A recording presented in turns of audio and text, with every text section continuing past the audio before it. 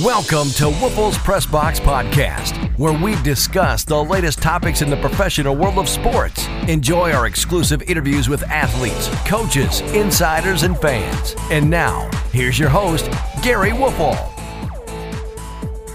Welcome again to another riveting edition of Woelfel's Press Box Podcast. I'm Gary Woelfel, and I'm delighted to be joined by my partner in the broadcast booth, Jerry Tapp. Jerry, welcome aboard again. Hi, Gary. Have a good weekend? So far, so good. Yeah. So far, so good. Yeah. Today we're going to kind of mix it up a little bit. Isn't today's program a potpourri? You took the word right out of my mouth. It's going to be a potpourri of Wisconsin sports, pro sports. It's going to be the Milwaukee Brewers, the Milwaukee Bucks, and of course the Green Bay Packers. And we're not going to talk about the Milwaukee Marauders roller derby team, are we? We're going to do that next week. There isn't enough time for that tonight. But, just a lot of things going on with all three major sports teams in the state. And I think we'll start out with the Brewers. And obviously it's the off season, but there's already rampant speculation that the Brewers are going to, be wheelers and dealers, and they're going to try to upgrade the team. And why not? That would be interesting. They're on the brink of being a really good team, I think. Right. Maybe a player or two away. But your thoughts on the Brewers and what you think they might need to do during the offseason to make them an even better team? Well, first of all, I think we saw that with free agency that there's been a couple of the pitchers that they picked up mid-season that have applied for free agency that are likely going to leave. Mm-hmm. Moustakas is filed for free agency. Probably a good chance he's going to leave. I think that'll probably mean that Shaw moves back to third. Second base is probably up in the air, but I guess they've got a couple of young guys in their minor league system that maybe are ready. Right. I think the big question to me is, what are you going to do with Braun? And I think I know your answer to that. You're already one step ahead of the posse here. But I think with Kane and Yelich, you've got two-thirds. They've got to make a decision on Braun. So is Broxton ready to go? How about Santana? Santana had a nice last couple months of the season. And then I think you're probably going to have to retool the pitching staff a little bit, because you've got guys like hopefully Jimmy Nelson is coming back. Hopefully Zach Davies will be back. Who knows if Wade Miley, if Gonzalez will be back. So you've got a lot of options with starters, and they've got some pieces, some young guys that pitched really well in the playoffs. So I think there's enough question marks to get through the off season, and it'll be interesting to see where they go. If you were David Stearns, what would be your priority move? Priority move? Wow, that's a great question. That's why if you on this podcast to give me a great answer. I'm not sure. It's just my own personal opinion. Yeah. I think you've got to figure out what's going to happen at second base. I don't think Jonathan Scope is the answer. Mm-hmm. It wouldn't surprise me if they looked to make a deal for second base if they don't think the couple guys they have in the minors are ready. And then I think you're always going to retool your pitching staff. I think that's an ongoing. How about bringing back Scooter Gennett? I would love to see Scooter Gennett come back. Just throwing that out there. Oh, I would. If the Reds aren't going anywhere, who knows? I mean, Exactly. if they're in a rebuild mode, which I assume they are, man, would that be, That would be an nice. off-season move, huh? I think so, yeah. And I guess the other thing is I'm kind of curious to see what, if anything, they do with their catching. Mm-hmm. It was very serviceable this year.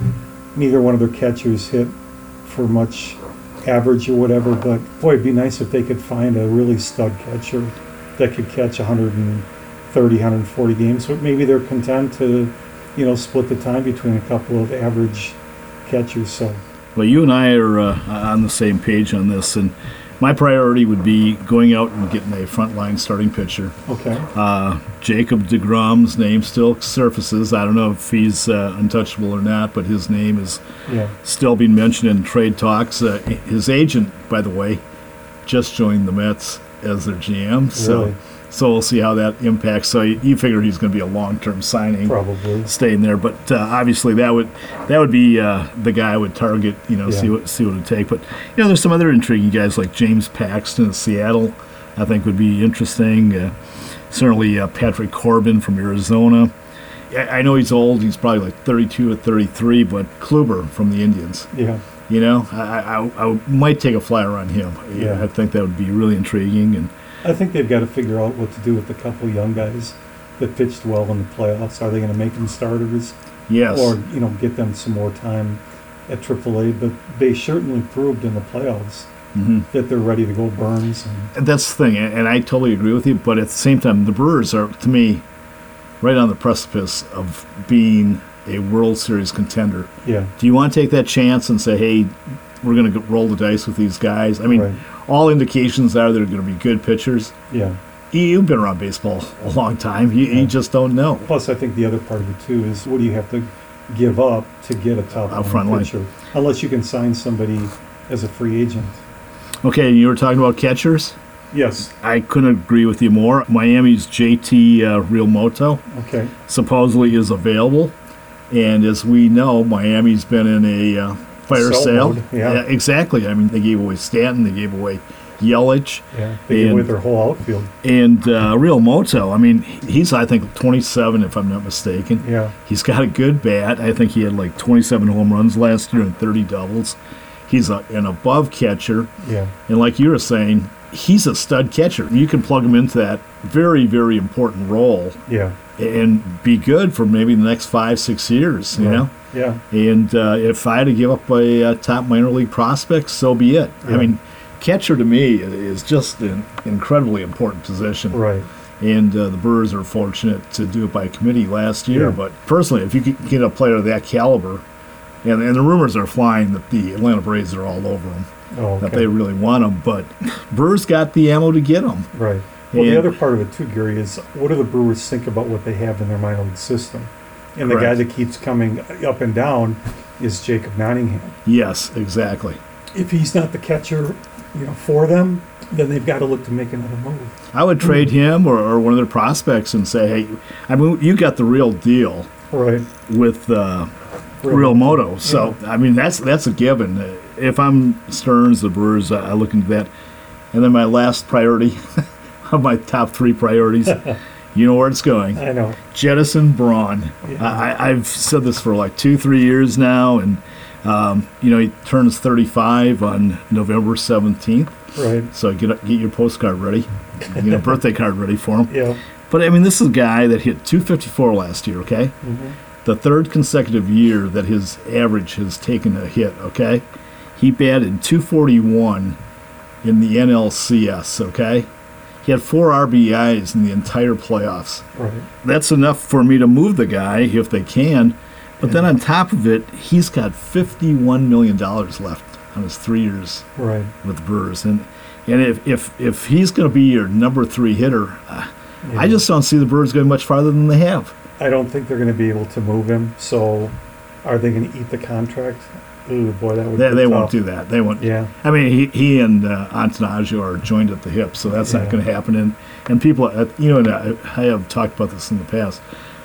I have been told that's the reason they didn't trade him, because Antonaggio wouldn't give the okay. So we'll see about that. But One other quick thing too, Gary, is we talked before the broadcast about, they lost a couple of coaches, which is really interesting.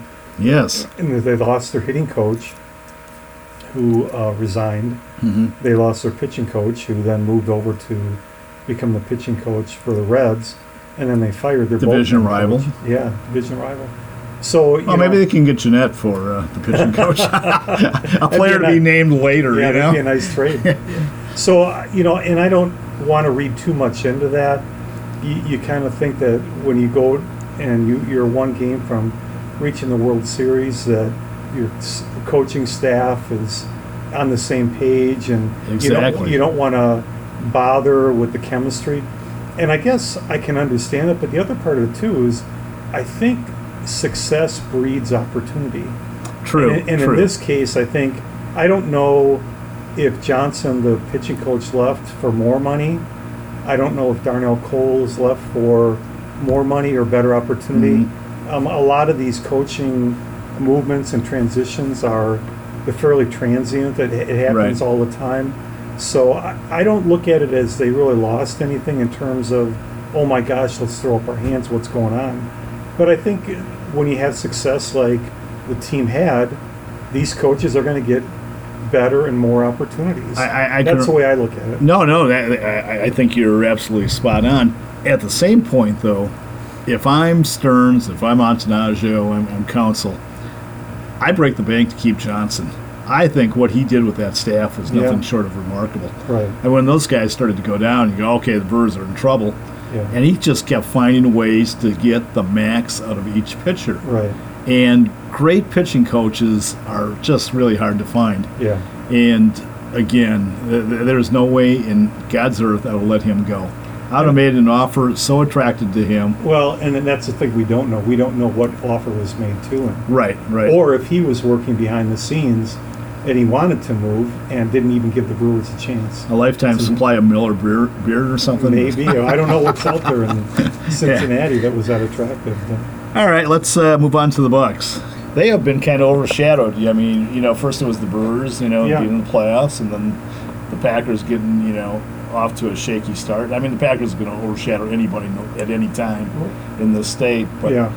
the Bucks have gotten off to an amazing start. Right. I thought they would get off to a good start, but their recent West Coast trip where they won 2 of the 4 games, I thought Right. was very impressive. Yep.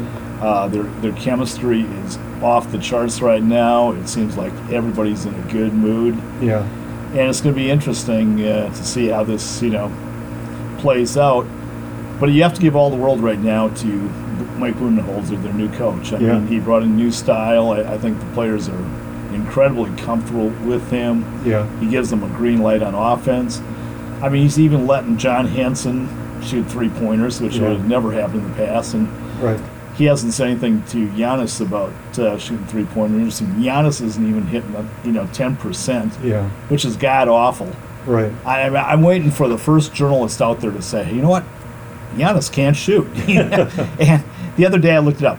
He was shooting, I think, 9% from 3-point range, and that ranked him 340th or something in the Yeah. league. Right. And people always say, hey, Giannis needs to, or is the ultimate game. Yeah. He's not close to that. Right. He's got to become a better shooter, and there's a reason why Jason Kidd, when he was the coach, demanded that Giannis not take a 3-point shot. Right. So I think that's going to be interesting to see what happens. But so far, you've got to be absolutely amazed by what the Bucks are doing. Has it surprised you? I get a sense, Gary, that the Bucks, in a lot of respects, are taking part of the playbook of the Golden State Warriors with regards to kind of that up-tempo, shoot 3 type of offense. Do you think that was an intentional? We're going to, look at the Warriors they've won 3 of the last 4 titles. Everybody's it's a copy. Yeah, It's a copycat game, whether it's in football, baseball, basketball. Yeah. Everybody does things, and you're absolutely right. But a lot of NBA teams in the last 2 or 3 years have really started to go to, spread offenses, opening up the floor. Yeah. The spacing is becoming much greater. The days of having a center are long gone. Unless you got Joel Embiid, Right. maybe Whitehead, down in Miami, and Right. a couple other guys. But it's a joke. I mean, I'll give you an example. Brooke Lopez. Yeah. I thought it was a really nice pickup for $3 million. It's basically a steal. Yeah. But here's a 7-footer who, to me, is totally one-dimensional. All he's doing is shooting threes, and to his credit, he's shooting them well. Yeah. Exactly. And it's been one of the reasons for the Bucks' success. Yeah. But do you know how many rebounds he's averaging a game? This boggles me when I see a 7-footer averaging 4. 3 rebounds a game. Yeah. I mean, I'm sorry, and they can throw all this analytical crap about how teams rebound better when he's on the floor. Yeah. Come on. By not rebounding, it just means one more thing for Giannis to do. Right. I mean, Giannis shouldn't have to worry about rebounding and everything else, Yeah. But if he doesn't rebound, who is, Yeah. But conversely, if Brooke Lopez is firing up 3-pointers and his man has to come out and guard on him, which is typically on big the man, yes, that means that there is more opportunities for on the offensive end, he definitely rebounds. helps him. He stretches Right. the floor. Yeah. Although, count me as one of those people that still remain skeptical about whether he's going to be shooting threes this effectively for Yeah. the whole season. He's gotten off to a great start, but And Gary, that's a great point because we're only 13 games into the season as we're talking here today. You can't assume that what's happened in the first, 11 games or so. 11, Yeah. 11, 13 games of the season is going to be this way at the end of the season. Yeah. The other interesting thing, too, is the Philadelphia 76ers made a trade this week in which you got Jimmy Butler, which I thought was a great trade for Philadelphia. Yeah. They needed another veteran to go, J.J. Redick, to kind of solidify that core with Embiid and Simmons. But now the rumors I'm hearing is the Bucks are in trade talks. Oh, really? And that they want to add a shooter. I mean, he would think that's the last thing they want to do. But DiVincenzo, for a rookie, has played like a rookie. I mean, at times he looks decent. Yeah. Other times he looks horrible. His shooting percentages are bad. Right. And if you're the Bucks, you can't afford on-the-job training. This is about winning now. Right. And he might be a really good player 2-3 years down the road.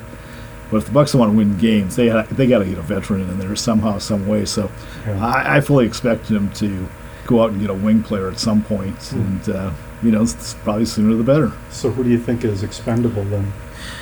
Well, I mean, the guy that from the Bucks standpoint is, and he's been on the trading block for a while, is Matthew Dellavedova, and he hasn't played, and everybody's wondering why isn't Dellavedova? Right. Well, one of the reasons is because he's expendable. Okay. So he'll probably be moved, and whatever amount he makes, I was going to say it's like $8 million or somewhere in that ballpark, but it doesn't matter. The Bucks want to bring in a shooter on the wings, and understandably so. So another interesting thing is that Toronto is clearly the best team in the East right now. Even after the Bucks beat Golden State last week. I don't know if you saw the game or not, but I saw a little bit of it, yeah. Reggie Miller was after the game made a comment. He goes, "Well, I'm not ready to anoint the Bucks the best team in the Eastern Conference after they just beat Golden State." Right. Because he knows Toronto's Right. the best team, and now you certainly with Philadelphia too. And with Philadelphia getting Butler, and then Boston has struggled, but at the end of the day, Brad Stevens will have this thing all figured out. He'll figure it out. And they have the most talent from 1 to 10. I mean, Yeah. that team's loaded. Right. So it's a matter of getting Hayward and Kyrie Irving, more comfortable in their system, and getting them settled in with their teammates. But I think, if anything, Gary, the first month of the half of the NBA season has at least showed us that the Eastern Conference is going to be more interesting than we thought it was going to be. What Philadelphia did with the trade, the Bucks are off to a quick start. Toronto's off to a great start. So, there could be 4 or 5 or 6 teams, and I think a team that you said was going to be your sleeper, the Washington Bullets. They're imploding, huh? They're Wizards. They're still sleeping. They're playing like the Washington Bullets. Oh my! They're playing like the Washington Generals right now. They're not playing well. So. No, and I talked to a couple people last week, and I mean it's not really hard to figure out. John Wall and Beal don't get along, and there's chemistry issues there. But I picked them to be right where the Bucks are, in the 4th or 5th spot in the East, based on that backcourt of Beal and Wall. I mean that's from a talent standpoint, it doesn't get much better than those two, right. but it's not working out, and so forth. But you look at the top teams, Toronto, Boston, Philadelphia, Milwaukee. That's how I pick them at this point. Yeah. But there's so many bad teams. That's where it gets. Right. Then you got a couple other teams like Indiana and Miami, and now Charlotte's showing that they might be a surprise this year. Detroit might. But there's some bad teams out there. Atlanta is just god-awful. Right. Orlando's god-awful. Brooklyn's god-awful. Cleveland's god-awful. Bulls are god-awful. Yeah. Everybody goes, oh, yeah, the Bucks could win, 50-some games. And I agree, because the Eastern Conference is god-awful. Yeah. It's not like the Western Conference. Well, maybe you have Phoenix, and maybe you have Dallas. And Dallas isn't even bad. Right. I mean, with Harrison Barnes and Doncic now, and Wes Matthews. Yeah, and they also got the center in. I got Brian Luck here, but that's the difference. When you're in the Eastern Conference, you get days off. You're against bad teams. In the West, you don't. Well, the Bucks, what they do have to make sure though is with 4 or 5 teams that they should beat every time they play them. Absolutely, they got to make sure they beat them. Yeah, and they've done that so far. Yeah, I mean that's one thing that impressed me. The fact that they're getting rid of the bad teams and workmanlike manner is impressive, and they're winning on the road. I mean, this is a notoriously bad road team over the years, and this year they're showing, hey, we're competitive on the road as well. And I think to your point before, the fact that they went on the West Coast and won 2 out of 4, I remember when I followed the Bucks a lot closer. They would have went 0 for 4. They would have went 0 for 4. Yeah. So the fact that they won 2 of those 4 and one of the games that they lost, they went into overtime and lost. Right. So I mean, and they could have lost to Denver too, because Denver was up by 4 points with a couple minutes to go, Right. and they blew that Yeah. game. They imploded, but Yeah. nevertheless, 2-2 on a West Coast trip, Yeah. which I thought will be the toughest stretch for the Bucks all season. You gotta like where they're going. They're going to win a lot of games And you know because what, Gary, if you can win 3 out of 4 at home and win half your games on the road. on the road, that's a 50-win season. I said before the season that they'd probably get somewhere around 53 to 55. And it's not like I am so impressed with them as a team. Again, I Just the makeup of the division. yes, or the conference. I mean, there's automatic games for them to win, Yeah. no matter how badly they play. And they They just got to make sure that they win those games. I mean, it all boils down to the playoffs. They Yeah. got to get out of the first round. I mean, Yeah. if they don't get out of the first round again, same old Bucks. They you know? got to get that third or that fourth playoff spot. Right. They have to get the home court They got to advantage. get Yeah. Anything else you want to say about those With the Bucks, vaunted Bucks? I don't think so. No, I think we covered it up pretty quickly there. Moving on, lastly, to the Packers. Okay. And it's do or die time for the Packers. They got rid of the Dolphins last week, which we fully expected. Right. And they still remain 2 games back in the win column behind the Bears and the Vikings in the NFC North. But I think they control their own destiny. And starting this week at Seattle, then they go to Minnesota. I mean, to say that those 2 games are huge would be an understatement. Yeah. But if they win those 2 games, I think they're in the playoffs, because then after that they got Arizona, which they should kill. Atlanta is in Green Bay, and Atlanta's been up and down. You're right. They look good at one sometimes. Yep. But then you're at Chicago, but then you finish with the Jets and the Lions, and you should win both those games. Yeah. So if they can beat Seattle on Sunday, which I think they're fully capable of doing, Seattle's 4-5, that would set up a matchup with Minnesota. And if everything goes, according to Hoyle, the Packers will be 2 games behind when they meet. But if they win, it's a 1-game Right. race with 5 games to go. Yep. And then things could get real interesting. But the Yep. next 2 weeks are absolutely imperative and critical for the I think the bottom line is Packers. they need to win 2. They have to win at least 1, and they can't lose both of them. right. Well, if they lose 2, they're done. Right. Yeah. And You win 1, your hopes are still there.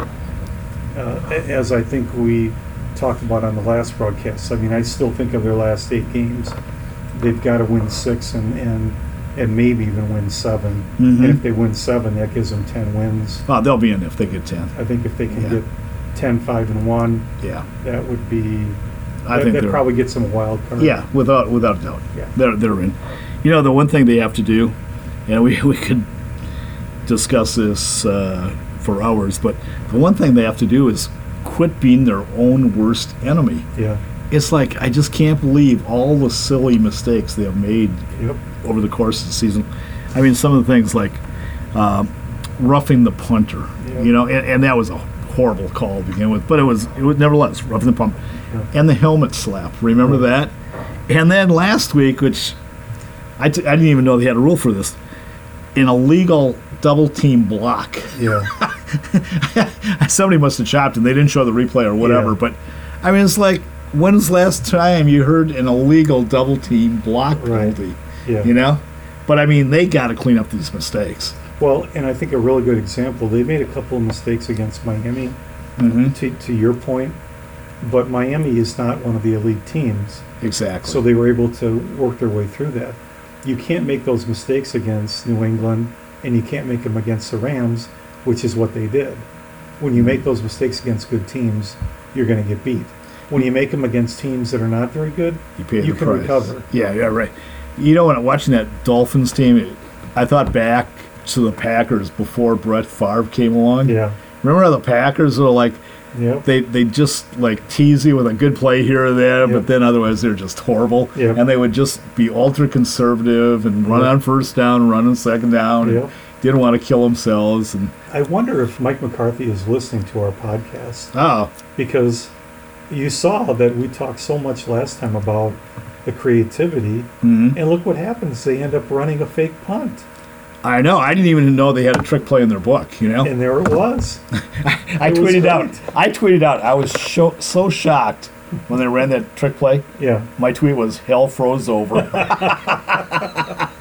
I mean, come on. Yeah. But it's good. Yeah. They have to be more creative, and they have to get, obviously, Jimmy Graham more involved. Yeah. I mean, for him not to have a catch in the first half last Yep. week was ludicrous. You can't handle it. And I think we saw that, again, a fairly significant dose of Aaron Jones. 15 I'll carries, tell you what, he is impressive. 145 yards. And I was thinking, this is crazy because, I mean, you don't know what's going to happen down the road, but to me, he has a chance to be one of the best Packard running backs ever. Like a Juan Reed so. caliber. Yeah. I mean, he's got incredible physical skills, Yeah. and he's got a will to compete. Yeah. Now, he fumbled away the ball, a couple weeks ago in a critical situation, but Yeah. outside of that, I don't know how anybody can have any problems with that guy. Yeah, he's really shown the talent that he, I think everyone suspected that he had. But I love the comment that one of the linemen made, and they said the more that we give the ball to Aaron Jones, and he does his job in terms of gaining yards, is going to open up the passing game more, because now you're going to be able to use more of the play action. Correct.